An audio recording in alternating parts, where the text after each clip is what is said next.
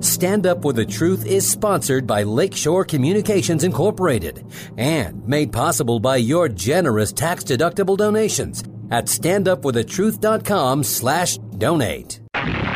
This is Stand Up For the Truth, a packed hour of challenging discussion addressing important issues and topics affecting Christians across the nation. Join the conversation via email at comments@standupforthetruth.com. Now, David Fiorazo. Hello, brothers and sisters in Christ. Thank you so much for tuning in. Hope you had a great weekend. Can't wait to talk to my pastor in studio today, Pastor Kevin Minsky, Christ the Rock, De Pere, Wisconsin. And for those of you keeping score at home, it's right next to Green Bay. And we are going to talk about what the difference is between a good church and a bad church, or a biblical church and an unbiblical church. We're going to try to answer some questions. What do I look for when I'm seeking a sound biblical church? What are some of the priorities? And also, why are so many people looking for a church that they think is biblical? Or why are they discontent at their current church or staying at home watching sermons online? We'll get to all that. I want to read a couple things. First, an email. Every now and then I like to read and share. I appreciate your comments, guys, and just it's been such a blessing recently to hear from you. But this is from Carla. She says, Dear David, I just read your most recent post. My heart became so joyful I nearly cried. By the way, I didn't know I had that kind of impact on social media. How refreshing to hear the truth so beautifully stated when every day all we've been hearing is the negative, evil narrative of the left. You said everything I've been saying and feeling for a very long time, yet have not been able to get very much agreement on. Sometimes I wonder if I have really been missing something that others so vehemently declare as truth. My frustration has been at an all-time high. Thank you for bringing up these things. I don't think very many people realize that about Saul Alinsky and Rules for Radicals and George Soros and Open Society Foundation. Please keep up proclaiming the great truth of God and Jesus in these difficult and trying times. He is our refuge and hope, and you are a source of hope and encouragement, a voice of reason that makes me realize I'm not crazy. I love that last line. No, Carla, you're not crazy. We're just in the remnant, the minority, and we are the truth proclaimers and defenders, and we're going to talk about that today. So I'm opening up with a quote, and then I'm going to hand it over to Pastor Kevin to open us in prayer. Charles Spurgeon said, "You that are members of the church have not found it perfect, and I hope that you feel almost glad that you have not. If I had ever joined a church till I had found one that was perfect, I should never have joined one at all. And the moment I did join it, if I had found one, I should have spoiled it, for it would not have been a perfect church after I had become a member of it. Still, imperfect as it is the dearest place on earth to us." And I want to stop right there and emphasize the fact that we are so blessed to have our faith in the Lord Jesus Christ. He is our hope. And to fellowship with the saints and the believers. Like, we had such a wonderful time yesterday after service. We had our monthly potluck fellowship time, and it was just overflowing with love and joy and building relationships and meeting needs. And it was just, I think that's how church should be, Pastor Kevin. Yep. So I want to open with you actually sharing your heart in praying for this podcast today. Thank you, David. Let's go before him. Heavenly Father, both for ourselves and for all of your people around the world, we commit ourselves to you now. We pray, Father, you would use us where we are planted for your glory. We want to see Jesus Christ lifted up and magnified. So, Father, go before us today. Guide us and direct us by your Holy Spirit. And, Lord, bring many sons and daughters to glory by the work that you've ordained to do. We commit this time to you now and pray that you would be lifted up in Jesus' name. Amen. Amen. Thank you, Pastor Kevin. Holy Spirit, lead. Well, welcome back to the studio. Thank you, David. Yeah, we are in Philippians on Sunday mornings, and Wednesday night, Zechariah. I love that. And it's interesting, the reason I think you were led to do Zechariah in the Wednesday night Bible study, is it because a lot of people just can't get enough of Bible prophecy? Well, that's absolutely one of the motivations. I like to always keep one foot in the Old Testament, one foot in the New Testament, because actually it isn't necessarily old and new. It's one book written by one author, the Holy Spirit. Amen. And it's all united. It's one message system, and it all points to Jesus Christ, particularly Zechariah. I think it's closer to Revelation than even Daniel may be or any other Old Testament book. Excellent. Well, one of the reasons we wanted to have you in today, we have gotten so many calls or emails through the years and increased in the last 2 years since the COVID pandemic, whatever you want to call it. But anyway, since that's affected the church.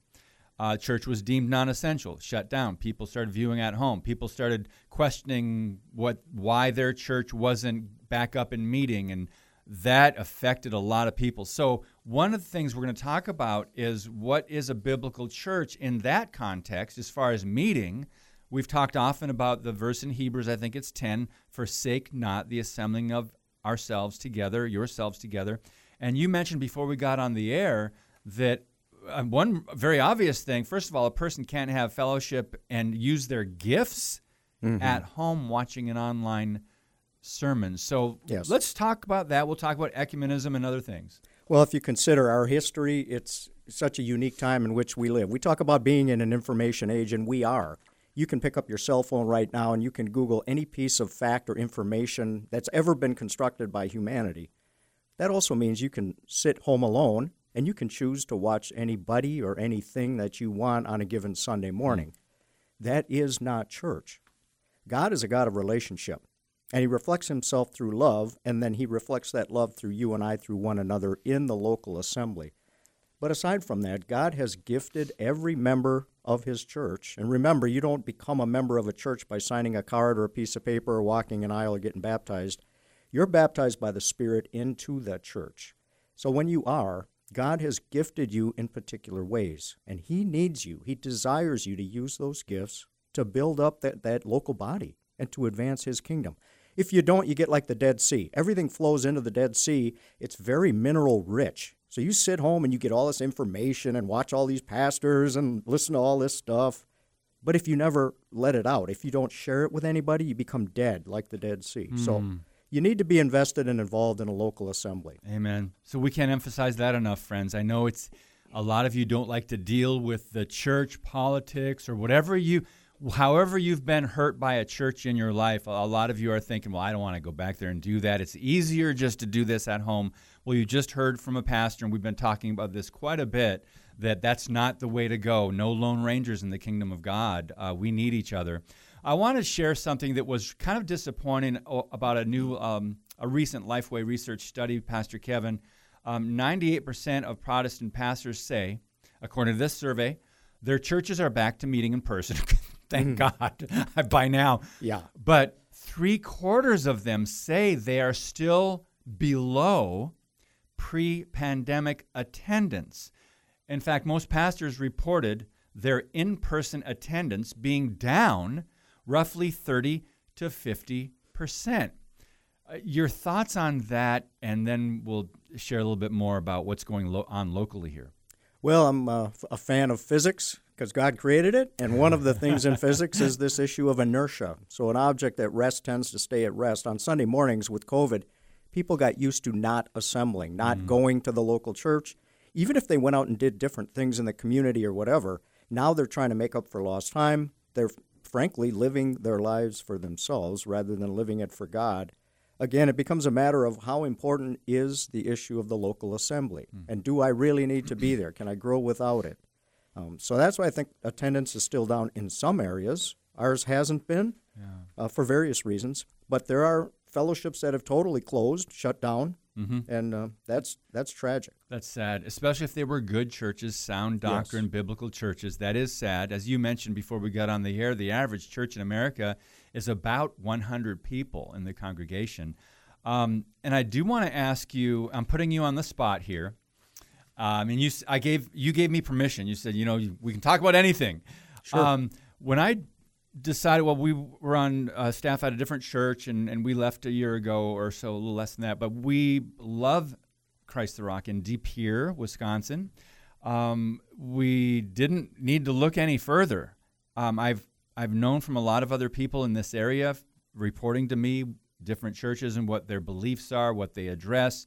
You can see sermons online. You can go read statements, which we need to talk about that as well. Some church statements are really benign when it comes to what's on their website. Yes. But the church has tripled, actually more than that, possibly quadrupled in attendance in the year that I've seen, that I've been able to witness this growth. And you are absolutely not one of those church growth preachers and pushers, building programs, and you want a bigger building, and you got to grow. We have to have a coffee shop, and we have to do things to attract the world so we can grow in numbers. You are you are the antithesis of that, and yet this church is really flourishing, as witnessed yesterday after the service and the koinonia, the potluck. So just your thoughts on why you think that might be.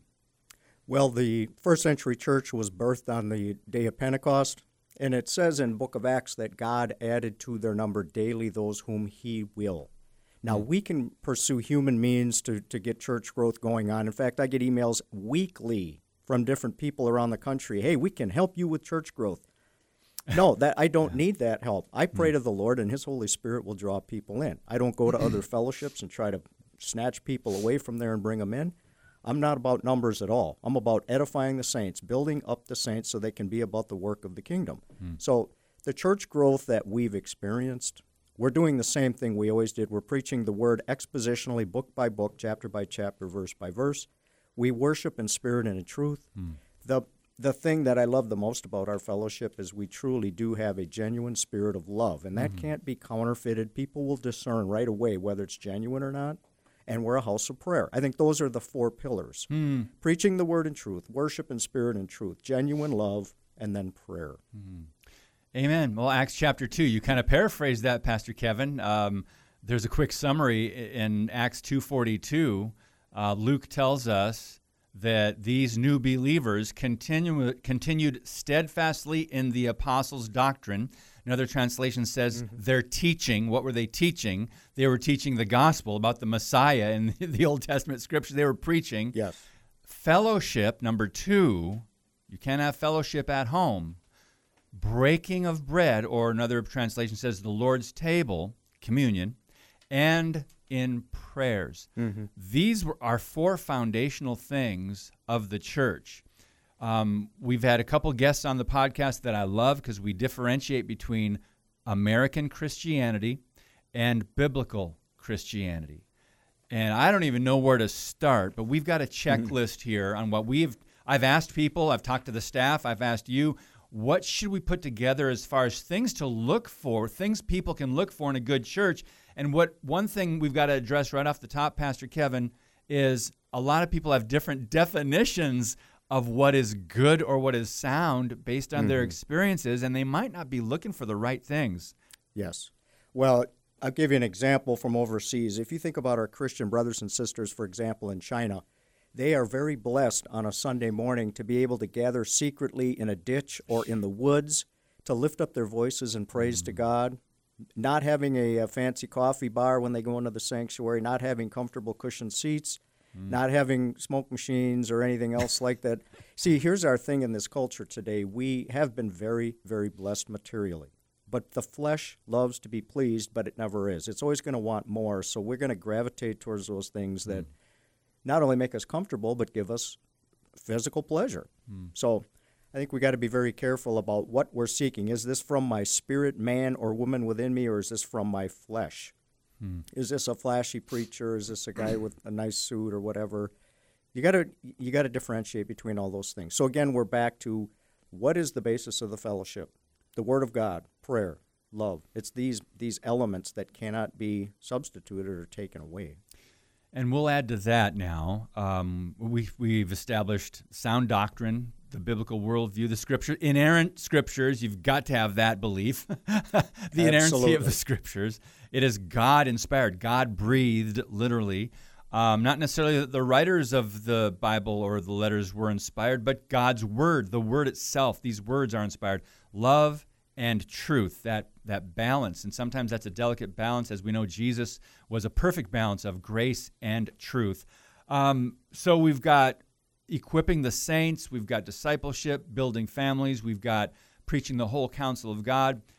What I've seen in the last couple of years is people really coming to the realization that their church or their leadership are not willing to fight, where in this case it was an unbiblical government clamping down on the churches locally or regionally, statewide, because of COVID, because of restrictions, medical tyranny, however you want to word that. A lot of our listeners understand what that was like. Government deemed the church non-essential. That's a lie. The Church of Jesus Christ, you mean Jesus Christ doesn't have any power? It's not essential anymore? The lifeblood, I mean, the only thing that can save you eternally and give you hope, power in the present now, and we weren't essential. But people learned, Pastor, that their leadership was unwilling to face this, and that comes down to a misinterpretation of Romans 13 and other issues. So I would love for you to speak to that, because there are listeners right now who left a church in the last year or two, and that was probably one of the reasons they were thinking, why doesn't my church want to stand up to either government or something that was coming against us? Again, part of it is we're afraid of what we may lose. We have a lot of material things in this culture, and people are going to be afraid of what that's going to cost them. But Jesus said we have to pick up our cross daily and follow him. We have to count the cost of this salvation that he has worked in us. I'll just read Ephesians 5:1 verse here. Do not participate, verse 11, in the unfruitful deeds of darkness, but instead expose them. Expose them. That's active. That's not passive. You don't shrink back and not take on those things that are actively assaulting the kingdom of God. We're not looking for those battles because, frankly, I want to go into that church and I want to equip the saints for the work of ministry. That's what Ephesians 4 says. That is our primary mandate. And I don't like getting caught up in these things of the world that way, but we are definitely willing to do that because we know our ultimate enemy is Satan, and we know his plans, his schemes, as Corinthians would say. We're not ignorant to those schemes. And does he want to shut down the church? Of course he does, because it is a construction of Jesus Christ himself. He's the chief shepherd. He walks amongst these lampstands, these churches, these light bearers. So we're going to fight back against that. You can look at Canada. You can look around the world. We know Satan's not going to stop. He's going to try to shut down the fellowships. They tried under COVID. We pushed back on that at our local church. There will come a point in time, I firmly believe, that it's going to be a major cost involved to do that, just like in Canada and elsewhere. Are you willing to do that? That's the question.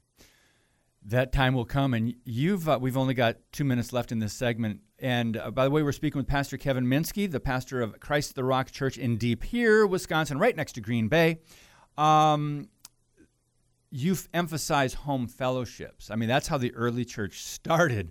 They met from house to house. And you've warned our church that there may be coming a time where the government or, somehow we may get, persecution may come, but we may get shut down or other things.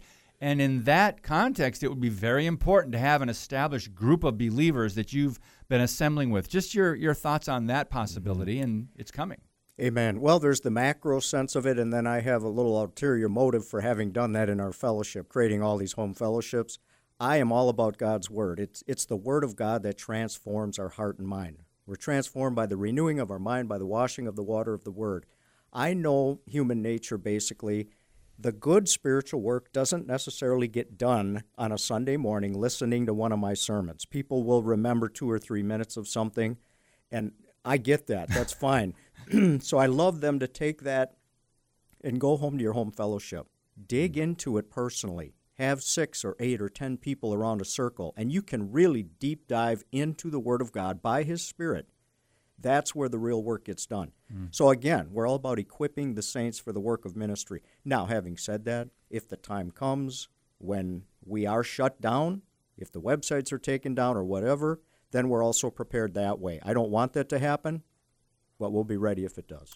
Amen. And I would encourage you guys to speak to your pastor, whatever state you're listening in. I mean, we've got listeners from Guatemala, Canada, Mexico. So speak to your pastor and your church leadership about that, making sure there are people meeting at homes, because it may come to that point someday. In a lot of countries, it's already there. I mean, they don't even have a building. There's no such thing as a church building or program. They're doing it underground. But the persecuted church is often one that is accelerating in growth and thriving. Why? Because they're prosperous materially? No. It's because that's what they have, the Word of God, and they are preaching the gospel and staying true to that. So we're going to talk about this list, what we should look for in a church, because that's one of the questions we get often here. Gospel focus, prayer focus, proper leadership, order of leadership, worship in spirit and truth, not entertainment on a Sunday morning. We will talk about that when we come back with Pastor Kevin Minsky on Stand Up for the Truth. Keep it right here.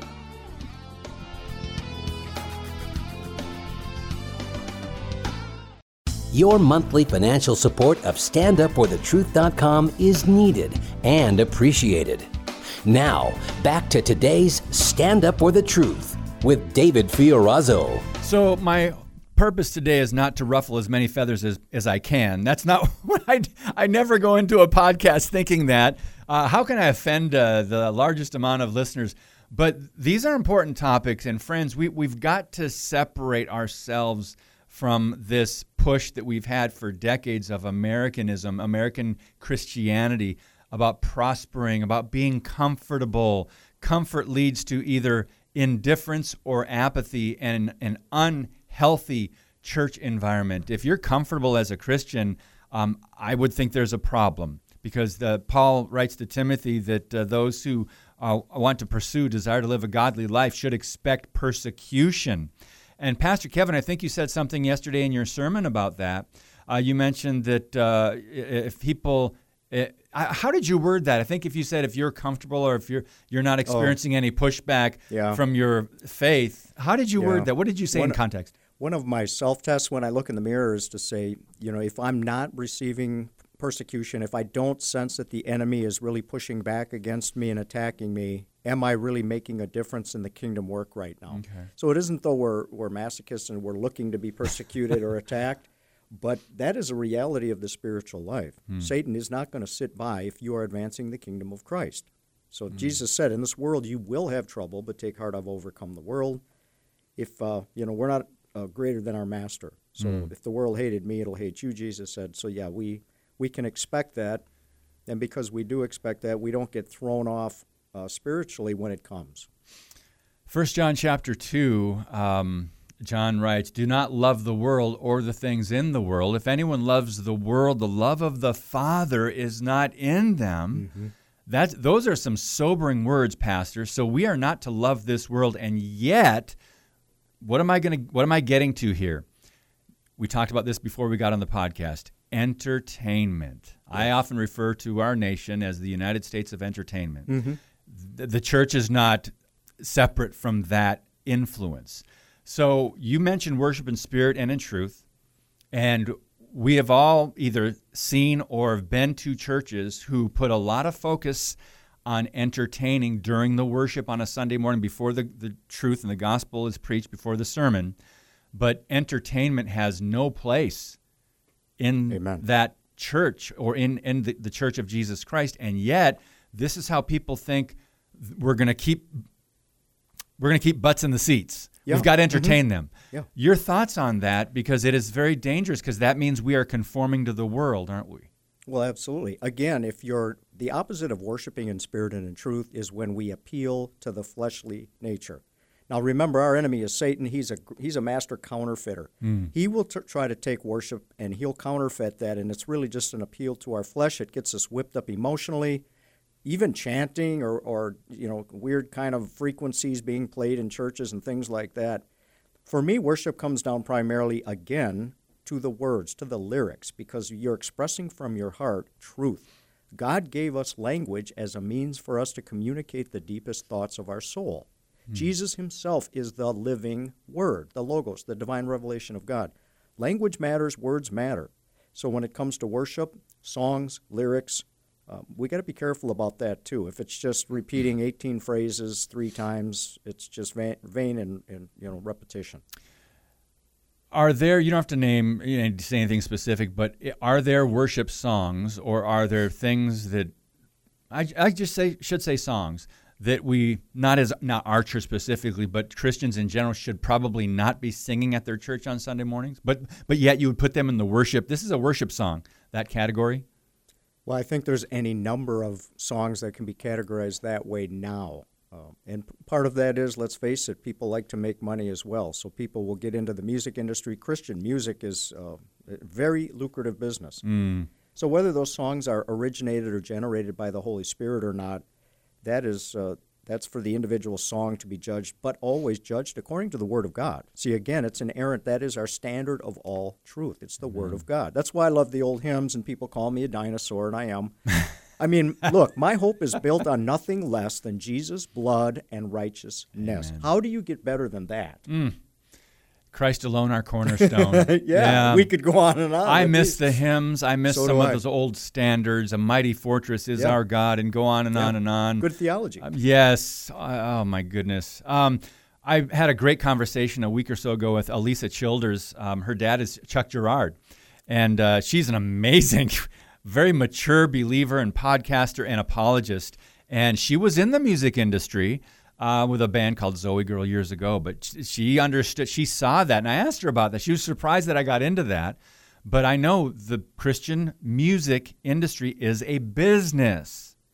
So Christians, we have to understand, and we've learned this when a spokesman for a band or a lead singer would say, yeah, I support the LGBTQ.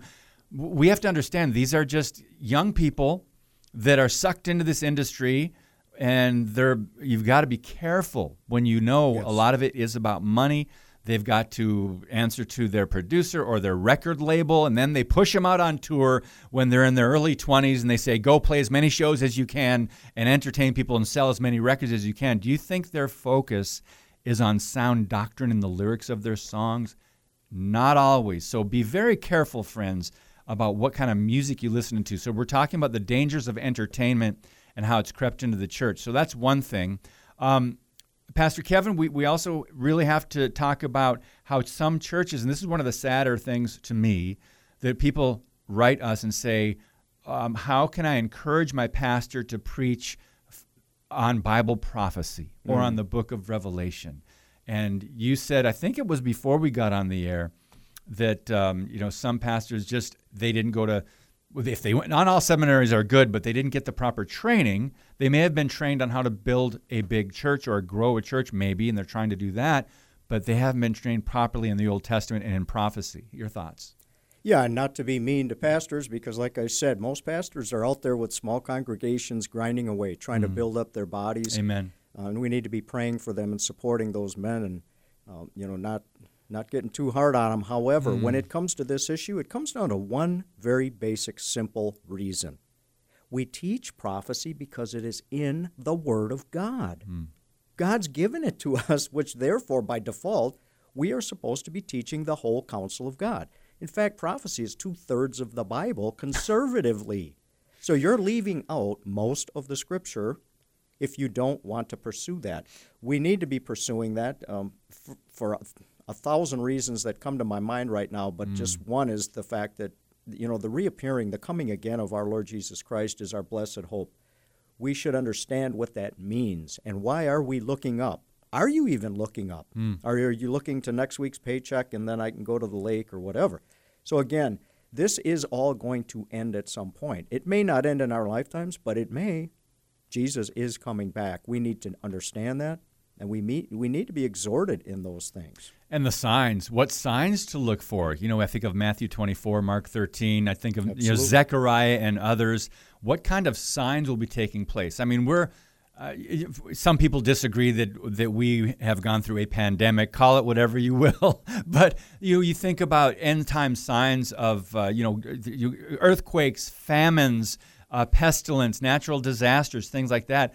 We are experiencing some signs in our lifetimes that really haven't been as frequent as they have been. And if you don't know Scripture, it could instill some fear, couldn't it? Oh, absolutely. That's the number one thing I'm dealing with in the last year and a half from people in the body of Christ. It's Fear? a spirit of fear, whether about the pandemic or whether about what's going to happen with the economy, what's going to happen with the world situation, any number of things. But we keep pointing back to the fact that Jesus Christ is King of Kings and Lord of Lords. Nothing is escaping his notice. Nothing's going on apart from his hand. He is the sovereign God of the universe.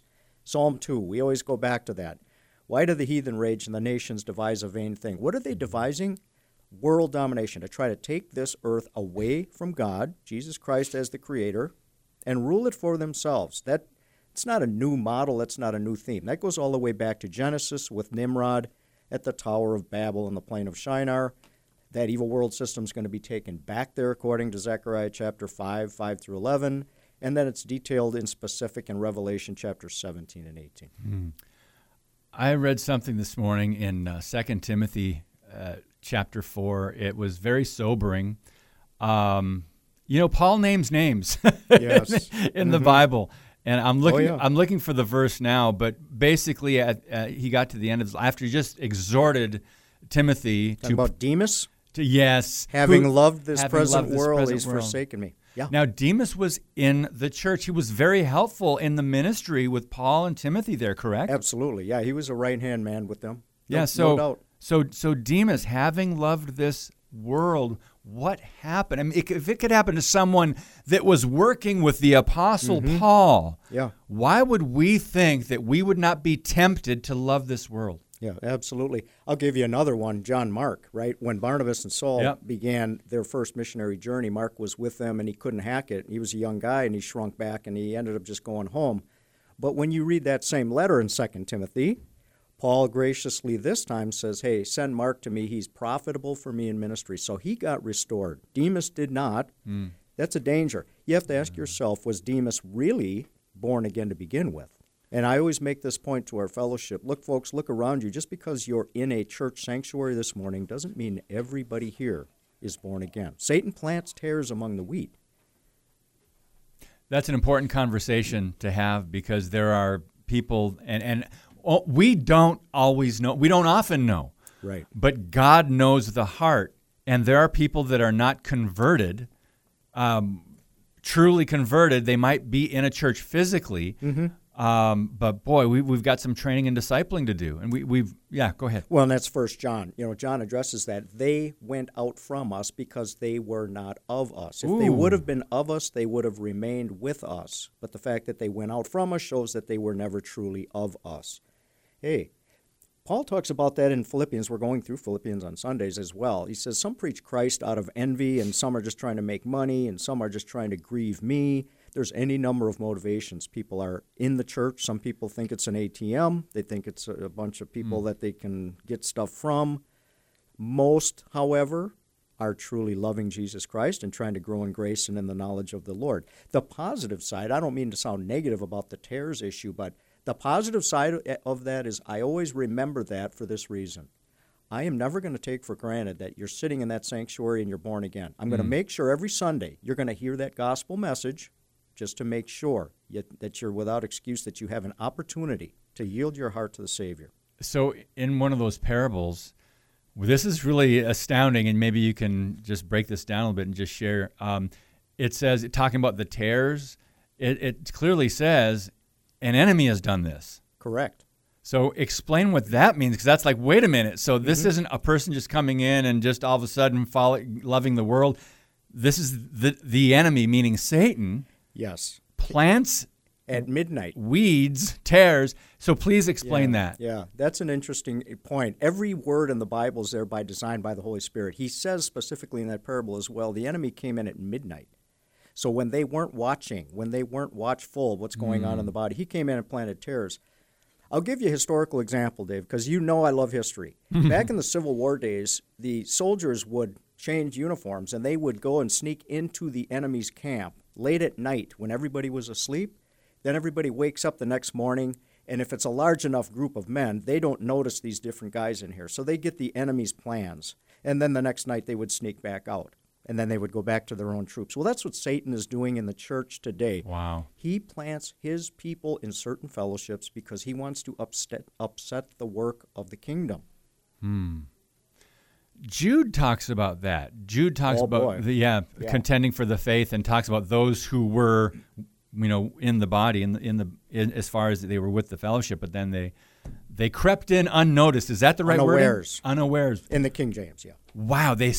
So people were oblivious and not aware that enemies got into the camp, so to speak. And that's where the shepherds, the local pastors, the elders, That's where they come into play more so. You can't have every member of the body running around assuming everybody's a terror, or you're never going to have openness, you're never going to have love, you're never going to have fellowship. But make no mistake, I'm personally always watchful in the fellowship. I just don't assume things, and that isn't, I think that's biblical.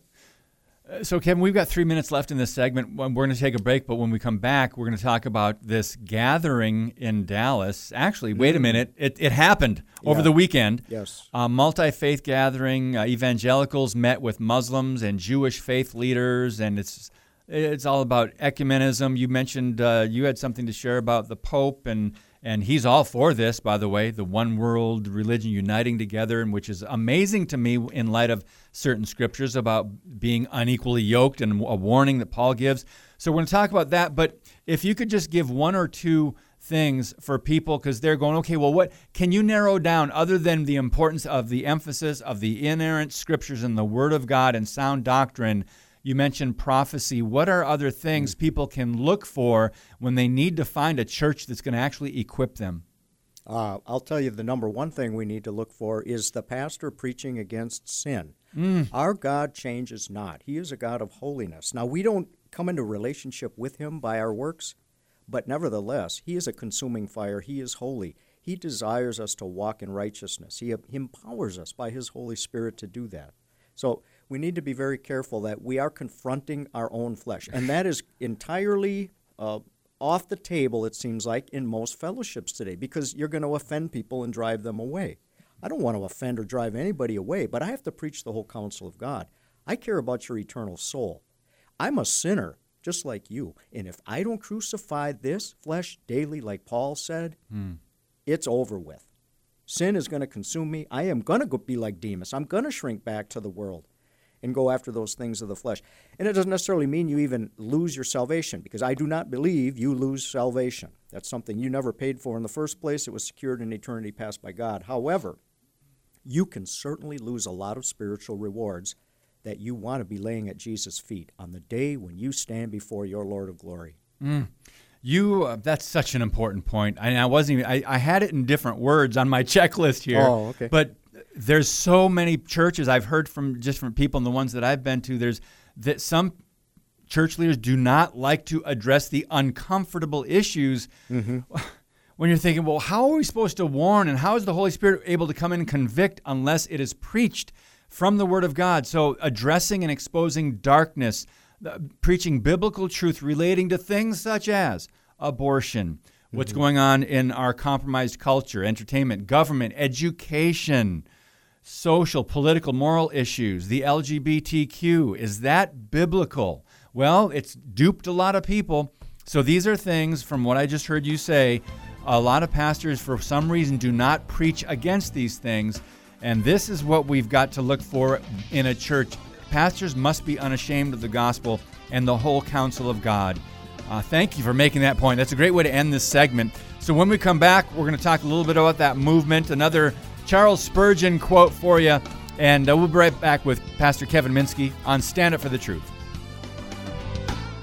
Thank you for listening and sharing today's show via standupforthetruth.com/podcast. Now, back to Stand Up for the Truth. Here's David Fiorazzo. Pastor Kevin Minsky, Christ the Rock Church, De Pere, Wisconsin, right next to Green Bay. He's in studio. And we said some things, he said some things off the air. We weren't going to go here right now, but we need to. He shared a Greek word called polis. And I want you to explain that, because you've mentioned it a few times in your sermons, Pastor. And a lot of people think that they've fallen for the second biggest lie in America, the separation of church and state. Christians shouldn't be involved in government or politics. Please share from what you shared earlier. Yeah, at least two different places just in the book of Philippians alone, that root word of polis, which means, we get our word politics from it in English, and it means the affairs of the city. If we think about it even logically, as well as spiritually, if we're to expose the works of darkness, and our city government, state government, federal government are doing things that are clearly contrary to God's word as our standard of life and truth, we should be opposing those things. Now, You have to do things decently and in order. You have to do things with grace. But nevertheless, you can't just shrink back and ignore those things, because that is tantamount to putting your light under a bushel basket. You're hiding the light of Christ. So we have to expose the works of darkness. We need to be careful how we do it. Mm-hmm. Tone and approach, yes, absolutely. Truth in love, Ephesians 4:15.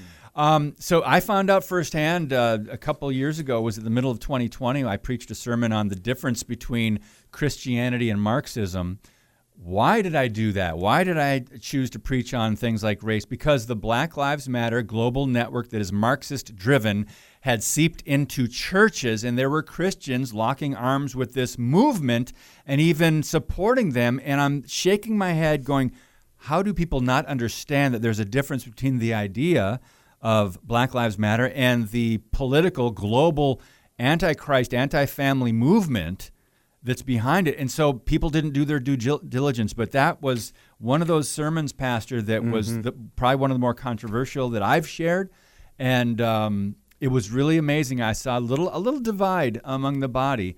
But that is very political when you start talking about that, because that was overtaking our cities, our culture in the summer of 2020. Your brief thoughts on that? Mm-hmm. Well, there again, I always have to, as a pastor, have to be careful, especially what my focus becomes. I've seen whole ministries become more so social justice type causes. Thank you. And for me, it's always about the gospel of Jesus Christ first. Amen. That's what he's called me to propagate. But when it comes down to addressing things that are clear sin, hamartia in the Greek, missing God's mark, his holiness, then we have to confront those things in the proper way. Amen. And we've got to contrast what is biblical compared to what is unbiblical. And it's sad. It's almost sad that had to be done. And I think I've heard some great sermons on that from different men of God, the remnant across the country. But we are running out of time, and I wanted to give you an opportunity to talk about ecumenism. And the Pope has been pushing this for years. And over the weekend, there was a multi-faith gathering in Dallas of religious leaders from evangelical churches and Muslims and the Jewish faith. Why is I'm looking at Dr. Muhammad Al-Isa, Secretary General of Muslim World League. He was one of the speakers. Walter Kim, President of the National Association of Evangelicals. Zinant Rahman, Executive Director of University of Chicago Institute of Politics. Christine Kane, she's a progressive, author and founder of Propel Women. Ambassador Rashad Hussain, newly appointed Ambassador of International Religious Freedom. So, Pastor Kevin, why might not this be a good thing when it appears on the surface as, why wouldn't we want to unite and love our neighbors, so to speak? Well, frankly, every other religion, I hate to even use that word, but every other religion in the world preaches a false gospel. It's a works righteousness-based system. So how can you align yourself with someone who denies that we are born again, that we're brought into relationship with God by grace alone, through faith alone, in Jesus Christ alone? Alone. You can't compromise on that. That is the foundational tenet of Christianity. And if you do, then you have to really question whether you're a Christian at all. Now, this ecumenism, that is nothing new. And again, I'd go back to ancient Babylon, the Babylonian mystery religion, and the plain of Shinar, Genesis 14. But that is going to... Share a little bit more about that. Don't just throw it out there. We have a lot of newer listeners that go, wait, well, what happened then? What happened in Shinar? Yeah, you go back there and you'll read about this guy named Nimrod, and he was literally the first world dictator. So they built this Tower of Babel, and it's really an astrological temple of worship. They took the old Israelite Mazaroth, which were the signs in the heavens that point at the gospel of Christ, and they tried to corrupt that. And they formed this, what we call the Babylonian mystery religion. Every other culture, by the way, whether the Greeks, the Romans, the pantheon of the gods, all of those things take their root from that back in Babylon. It is going to end up in Revelation chapter 17. That's the harlot, the great harlot, and she's even called Mystery Babylon, so this isn't something contrived, this is biblical. And then in chapter 18, it's the false world economic system that gets judged, but all under the Antichrist. Amen. Thank you for breaking that down a little bit. So back to this gathering that just took place. There have been many through the years. We were years ago in the early days of the podcast, I will say, preaching against what Rick Warren was doing and the purpose-driven church movement and his peace plan, global peace plan, and his the common word between us, between Christianity and Islam. There was a movement called Chrislam that was going for a while there. So there are some dangerous things that can come out of this when we start compromising a little, or maybe with the best of intentions, but uniting with the world. Yeah. Again, ecumenism is not a new thing. If you think about, again, the birth of the church on the day of Pentecost in Acts chapter 2, that first 30 years or so, the church flourished, but it flourished under persecution. Remember, the persecution broke out. They were then scattered into the known Roman world, which it was perfect timing. They had the Roman roads. They had the Pax Romana, the Roman peace. You know, God knows what he's doing, folks. He birthed the church in Jerusalem, then he carried them out throughout the known world. But what's interesting is you get into that 2nd and 3rd century of the Christian church, and most of you are familiar with the term pantheon. That simply, pan means all or worldly, theos, God. So all of the gods. So the pantheon was really a temple to false worship, and it contained all of the gods. They had little cubicles in the pantheon. All of these false gods were put in there. The Greeks even created a spot for the Christians. They said, here, you can put an image of your God, Jesus Christ, in here as well, and they refused to do that. What's interesting is all those false gods are gone now. There's only one in there, and that's an image of Christ. Of course, we don't have images of Christ, but it's the principle behind it that Jesus Christ stands alone. So they wanted to incorporate Christianity into the false pantheon of Greek and Roman gods. Why? It waters it down. The gospel becomes of no effect. So again, this is nothing new. It ultimately comes down to world control. They want to steal control of this world away from Jesus Christ as the true King of Kings and Lord of Lords. Of course, it's never going to happen, but there's going to be a lot of interesting things that are going to come about as a result of it. Wow, we could do a whole nother hour on this, but we're down to about 6 minutes, Pastor. And I'm just looking at some scripture from 2 Timothy. Paul told Timothy to entrust these things to faithful men who will be able to teach others. And then he said, share in the suffering as a good soldier of Jesus Christ. And I'm looking over at Ephesians 4 and 11 and 12, talking about he gave apostles, prophets, evangelists, pastors, teachers, and he writes about deacons, also the qualifications for deacons. Now, I just want to give you an opportunity to share a little bit about the importance of that order in the church with elders, deacons, pastor, because some people don't understand what is proper. Well, again, Jesus Christ is the head of his body, the church. How does he run that church? He uses us, human beings, to advance his kingdom on this earth, just like Satan uses people to try to advance his kingdom or stop Christ's kingdom. Pastors and teachers, of course, talked about in Ephesians 4:11. Paul greeted the deacons and the elders when he would write letters to different cities. Paul himself, with Barnabas, appointed elders in all of the cities when they went on their original missionary journeys. Deacons are talked about Acts chapter 6, and it was an effort. If you want to break it down in a very simplistic form, elders would be the spiritual leaders in the body, and then the deacons are about service in the body. And that's literally what diakonos means in the original language, Deacon. Those who serve, right.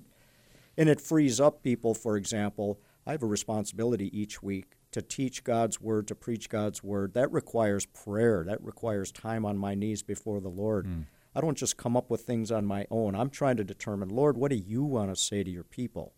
So that takes me away from other responsibilities. But when you have deacons that can carry those things out, then I can more effectively do my job. Every job is critical in the church. Everything to me is equal. There's nobody higher than another. Yet they're all critically important. We're one body with one shepherd.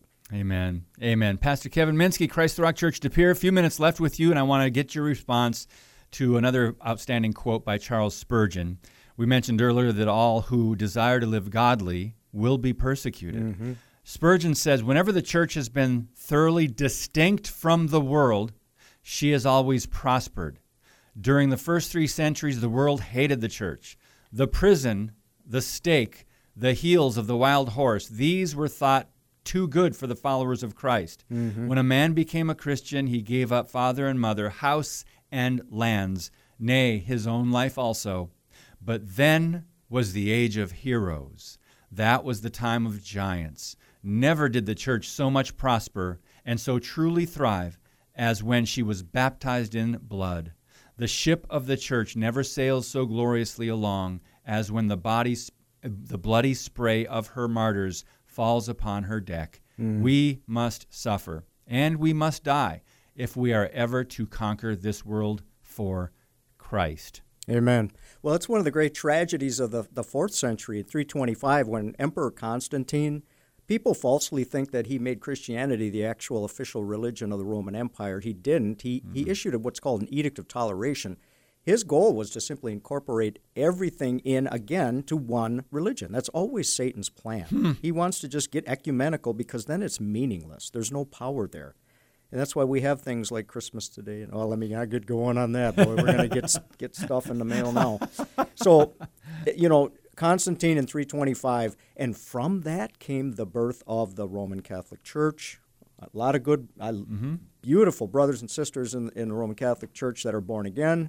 But as an institution, as a church, so much unbiblicalness, so much ungodliness entered into the world through that.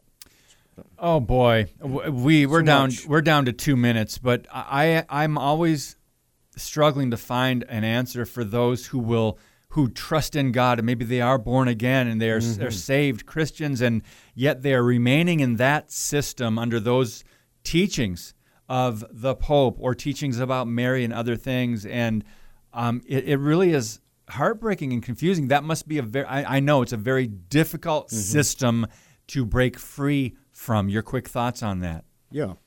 Well, again, that's where we're back to where we began. What is a good church? It's got to be a biblical church. And I wrote something briefly, if I could try to get it in. Sure, do it. The church of the living God is the pillar and foundation of the truth. Christ alone is the head of the church. In regard to the truth, the local church is a place where the Bible, God's only truth, has complete authority. The Bible is the only infallible rule of faith and practice. So when you're seeking a church, attend one, and you should try to find one where the true and pure gospel is preached. Sin must be condemned, worship is from the heart, teaching is biblical, opportunities to minister to others exist. So you can search out any religion in the world today, measure it according to the standard of Scripture. If it doesn't measure up, then run. Go the other way. Yeah. I like what you said earlier. There's so much emphasis in all these other systems on works, on trying to be a better person or reaching a different level or doing good things, scoring points or whatever. Yes. And we are saved by grace through faith. Amen. In Christ alone. Pastor Kevin, thank you for your time today. Thank you, David. God bless you and continue to prosper in Jesus' name. Your ministry. You as well. So tomorrow we're excited to have Carl Kirby back with us. He is with Reasons for Hope. And there are two things. He's got a new video out, which I don't know how we're going to get both of these subjects in the hour. But the video, it was spot on, and it is about critical race theory. So they've got a video about that and how it is unbiblical. So tune in. You don't need to take my word for it. Listen to Carl Kirby on that. And plus, they've got a brand new book out at their ministry. It's called Did Jesus Commit Suicide? And 27 other questions that teenagers are asking about the Bible. Carl Kirby tomorrow, Reasons for Hope. And by the way, if you want to share your thoughts on something maybe we didn't go into depth on or touch on as far as what to look for in a good, sound, biblical church today, please email comments at standupforthetruth.com. And friend, no matter where you're at, you've got a mission, you've got a purpose. Keep standing on the truth of God's word and proclaiming it boldly, faithfully, always, Lord willing, led by the Holy Spirit. God bless you, and as always, keep speaking the truth about things that matter.